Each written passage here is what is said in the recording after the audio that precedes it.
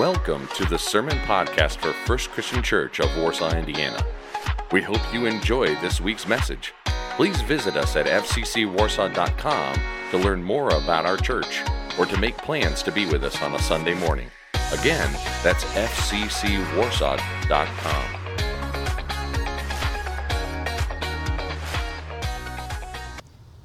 Well, hey, good morning, everybody. I really appreciate Larry Hankins leading us in those Christmas carols this morning and Sue playing along. I think it would be very appropriate if we just show our appreciation to them for leading us. Thank you very much.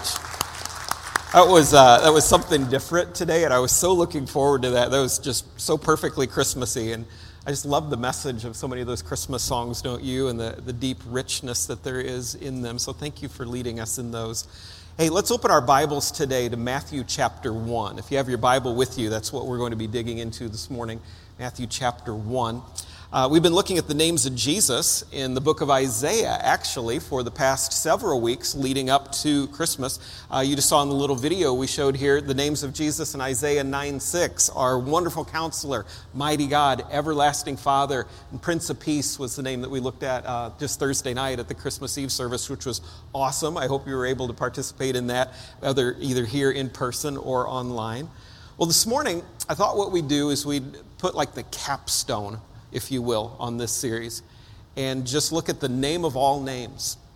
Because I don't know that often enough we really dig into what the name Jesus really means and why the scriptures say that God's Son come to earth would be called Jesus. So today I thought we'd dig into that a little bit, and I hope this brings you a lot of hope and some encouragement too as we do this. So step with me, if you will, back into 3 BC, back in the early times, Jesus coming to earth. And the scriptures give us some guidance on how to do this with this wonderful picture of what was going on in Matthew chapter 1, beginning with verse 18. This is how the birth of Jesus, the Messiah, came about. His mother, Mary, was pledged to be married to Joseph, but before they came together, she was found to be pregnant by the Holy Spirit, or through the Holy Spirit. Because Joseph, her husband, was faithful to the law and yet did not want to expose her to public disgrace, he had in mind to divorce her quietly. But after he'd considered this, an angel of the Lord appeared to him in a dream and said, "Joseph, son of David, do not be afraid to take Mary home as your wife, because what is conceived in her is from the Holy Spirit. She will give birth to a son, and you are to give him the name" what? The name Jesus, because he will save his people from their sins. All this took place to fulfill what the Lord had said through the prophet. The virgin will conceive and give birth to a son, and they will call him Emmanuel, which means God with us. When Joseph woke up, he did what the angel of the Lord had commanded him, and he took Mary home as his wife. But he did not consummate their marriage until she gave birth to a son, and he gave him the name Jesus. Well, after learning about Mary's pregnancy, Joseph was faced with a pretty tough decision here. He was not unrighteous for considering a divorce from Mary. In the manner in which he chose to proceed actually shows that according to the laws of that time, he was acting very righteously. 3 reasons why he might have wanted to seek a divorce, or really a non-continuation of what would have been their marriage. Number 1, Joseph would have actually been lying if he said the child was his, because what was conceived in Mary was from the Holy Spirit. He didn't want to lie. Secondly, because others would assume that Joseph himself had gotten her pregnant unless he divorced her, his reputation was going to be at stake for the rest of his life. And third, maybe most temptingly, Joseph could have profited financially from divorcing Mary. By taking her to court, he could have impounded her dowry, that is, all of the financial assets that she was bringing into this marriage agreement, and perhaps even gotten back the bridal price if he had paid one to Mary's father in order to become her fiancé. Even though Joseph was going to take the least painful route to terminating the relationship, God sent an angel to him to reveal another option. Matthew chapter 1, verse 21. "Joseph, son of David, do not be afraid to take Mary home as your wife, because what is conceived in her is from the Holy Spirit. She will give birth to a son, and you're to give him the name Jesus, because he will save his people from their sins. Now, Mary was told by an angel also, separately from Joseph, in Luke chapter 1, verse 31, that she was going to have a baby, even though she had never been with a man, and she was to give this baby the name Jesus. And there's a very tender moment in the movie The Nativity Story. I don't know if any of you have ever seen that movie or not, but Kim and I and the girls went over to Glenn and Sue's house after the Christmas Eve service. We had dinner together. We watched the Nativity Story together, which, by the way, I am still just can't hardly get over the fact that after Christmas Eve service, I could just drive right over to my in-laws because I live in the same town. This is so cool. But anyway, we watched the Nativity Story together, and there's this very precious moment in the movie after Joseph has this dream, and he hears the angels to say, you're to give the baby the name Jesus. Don't be afraid to take Mary as your wife. What is conceived in her is from the Holy Spirit. He goes directly to Mary, and he says, Mary, the angel appeared to me. We're to give him the name Jesus. And you can see the look in her eyes and his eyes because they both heard that same message but had not yet shared that together. And that's how, at least in the movie, there was confirmation that they both had heard from God because they heard that same name. You're to call him Jesus. Why Jesus? Jesus is a name that appears in a lot of places actually throughout the Bible. In Hebrew, it's Yeshua. It's pronounced Joshua in the Old Testament. In Greek, the New Testament was primarily written in the Greek language. The name shows up as Jesus, which we pronounce in English as Jesus. So Yeshua, Joshua, Jesus, Jesus, all the same name. The name literally means the Lord saves. That's literally what the name Jesus means. The Lord saves. So essentially, the angel's message from God to both Joseph and Mary was that this child that you're going to be bringing into the world brings salvation. You're to call him the Lord saves because he'll save his people from their sins. We can be sure that Jesus is the most reliable source of salvation because he and he alone is the one who saves us from the very condition that separates us from God. And that's our very sins themselves. So what I want us to do this morning is just appreciate this name Jesus a little bit more in this Christmas season by reflecting on a few elements of sin from which we are saved. So first, the name Jesus means, if it means the Lord saves, it means we're saved from the penalty of sin. Jesus, by very name, gives us a new situation in life. To be saved means that our status before God has changed. As baptized believers, we go from sinner to saved. Like it says in the book of Romans, chapter 8, verse 1, there is now no condemnation for those who are in Christ Jesus because they've been saved from the penalty of their sins. The Bible describes salvation with a number of word pictures, including things like this.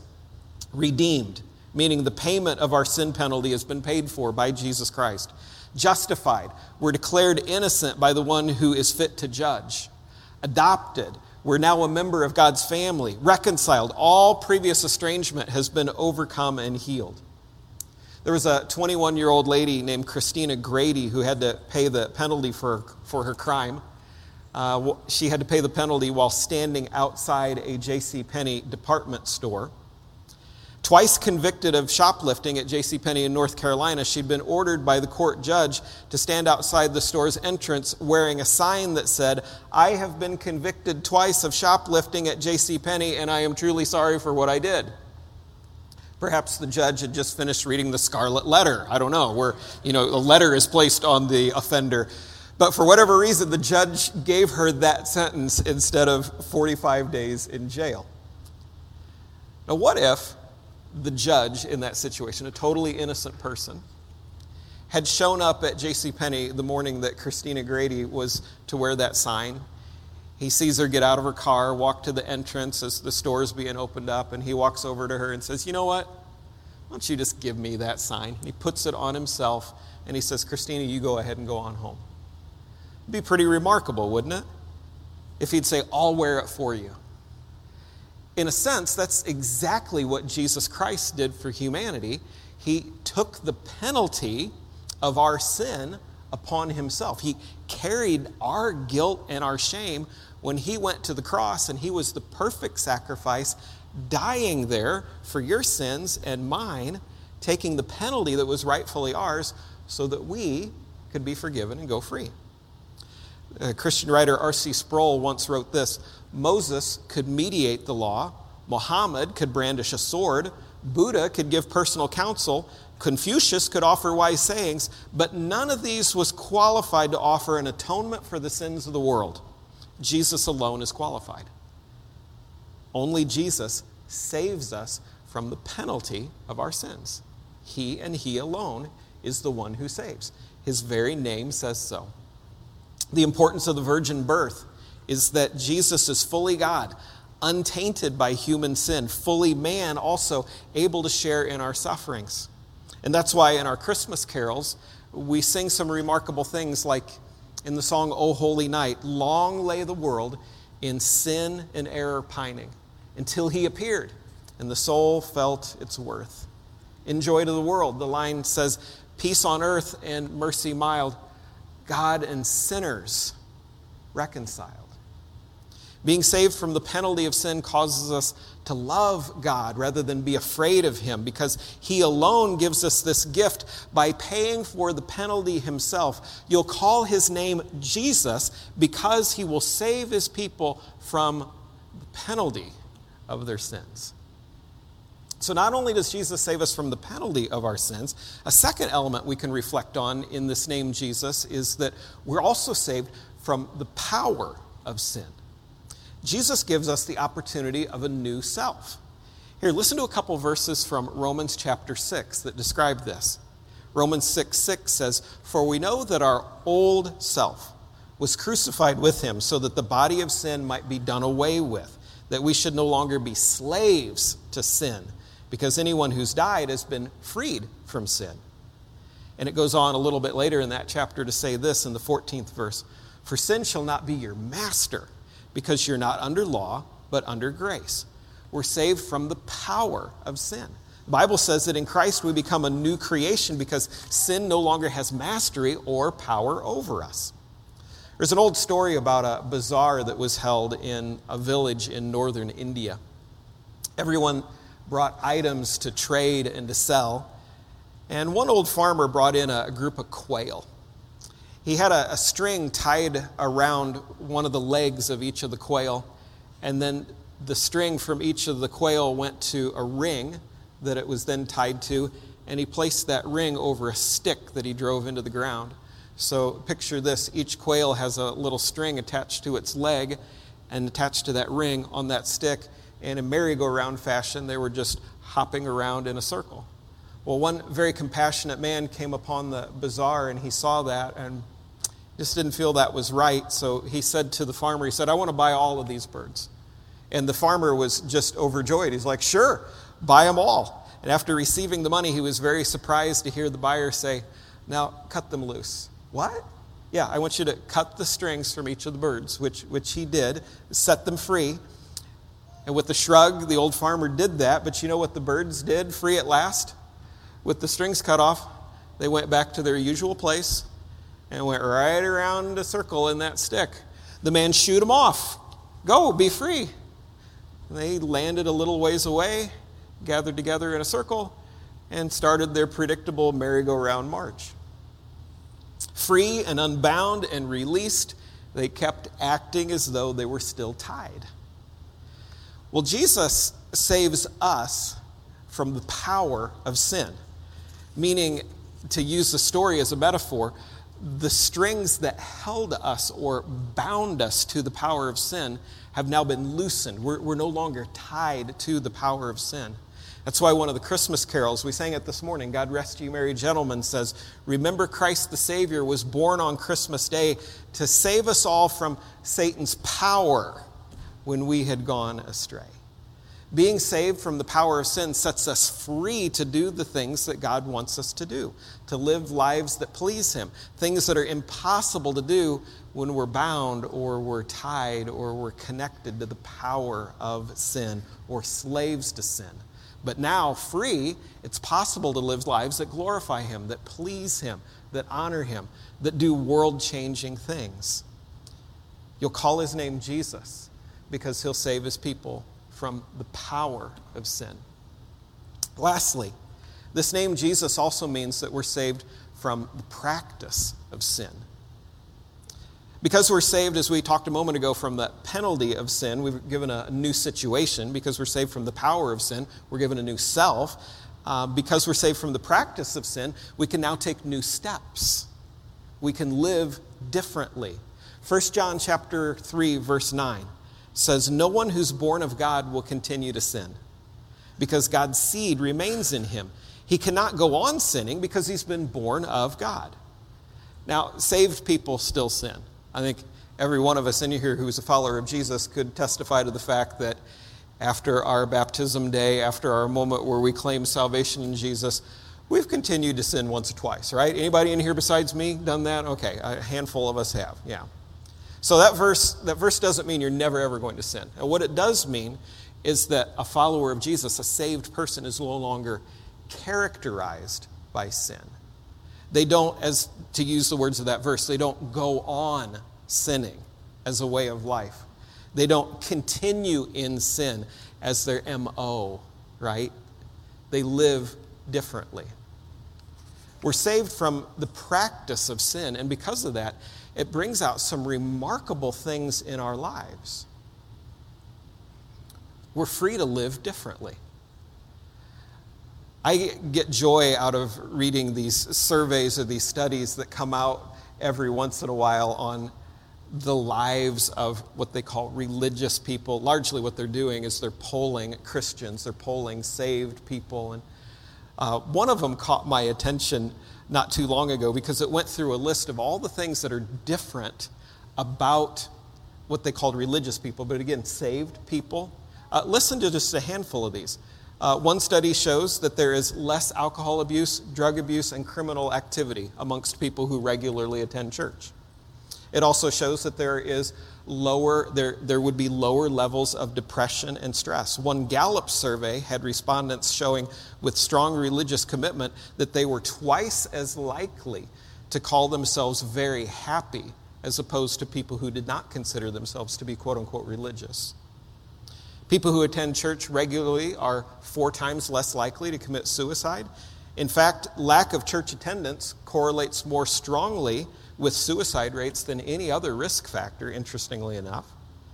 Those who are polled that are religious show greater family stability. One study revealed that 84% of strong families identified religion as an important contributor to their family strength.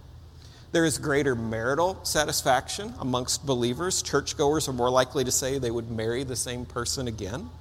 There's better physical health, believe it or not, amongst churchgoers. All potlucks aside, right? There's better physical health amongst believers. Evidence shows today that being a part of a religious group can lower blood pressure, relieve stress, enhance survival after a heart attack.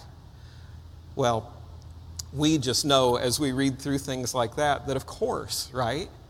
Because Jesus Christ saves us from the practice of sin. When we stop going on sinning or we cease to continue in sin as a way that characterizes our life, of course, some healthy, godly, God-given things happen in our lives because we're simply saved from the practice of sin. What a blessing God gives us, even just in daily life of being a follower of Jesus, that we're saved from things that make life really stinky and given a real opportunity to live with joy. Thank God for that, right? Being saved from the practice of sin allows us to experience the quality of life that God wants us to have. And again, not just for ourselves, but so that we can bless others. He gives us the health that we have so that we can be vessels for Him, so that we can be part of His kingdom work, and others can know about Christ until He comes again. That's just exactly how He's designed it. He wants us followers to be ready and equipped to do His work. Well, back to Matthew chapter 1. Joseph was not afraid to take Mary home as his wife. After he heard from the Lord, he was fully ready to obey because he heard that people would be saved from their sins. And the name that he was to give this child that Mary was going to be delivering, Jesus, that very name would say as much. So as you reflect on some of this today, how about you? Is the penalty of sin still in any way over your life? Does the power of sin at times feel like it still has control over you? Or is the practice of sin still putting you in a deep rut? If so, if you can answer yes to any of those, you are the very kind of person that Jesus, by name, came to save. He came to do this for you. His very name says the Lord saves, and he came to save you. A lot of times this time of year, we'll hear a phrase, and I think it's meant to counter some of the commercialism that over the years has crept into Christmas, but you'll hear this phrase, Jesus is the reason for the season. And oddly enough, that phrase gets commercialized pretty much as well, because you see it on t-shirts, sweaters, sweatshirts, ornaments, all different kinds of commercialized things. But it's a great phrase. Jesus is the reason for the season. As we close this morning, I want us to think just even a little bit more deeply about the reason for the season, though. Yes, the reason we celebrate Christmas is because Jesus came to earth. But why did Jesus come to earth? Anybody? What's his name say? He came to save. Who's the real reason for the season? Technically, sinners are the reason for the season. You and me. It's why Jesus came to earth. It's a contemporary Christian song, well, I guess no longer contemporary because it's several years old, but the lines of it said, "We are the reason that he gave his life. We are the reason that he suffered and died. To a world that was lost, he gave all he could give to show us the reason to live." Friends, of course, Jesus is the reason for the season. We celebrate him, we worship him, but why did he come to earth? To save. The reason he came here is because you've sinned and I've sinned. And that sin broke or severed our relationship with God. As it says in the Old Testament, your sins have cut you off from God. And now Jesus came to reunite us to God forever, so that we could live in the security of all those different names that we've previously looked at, knowing Jesus as our wonderful counselor, mighty God, the security of his everlasting Father role in our lives, and truly experience him being our Prince of Peace, because his name would be called Jesus, who came to save his people from the penalty, the power, and the practice of sin. Thank you for listening to this week's sermon from First Christian Church of Warsaw, Indiana. We invite you to join us for worship on an upcoming Sunday morning. Check out our website at fccwarsaw.com for more details and information. Again, that's fccwarsaw.com.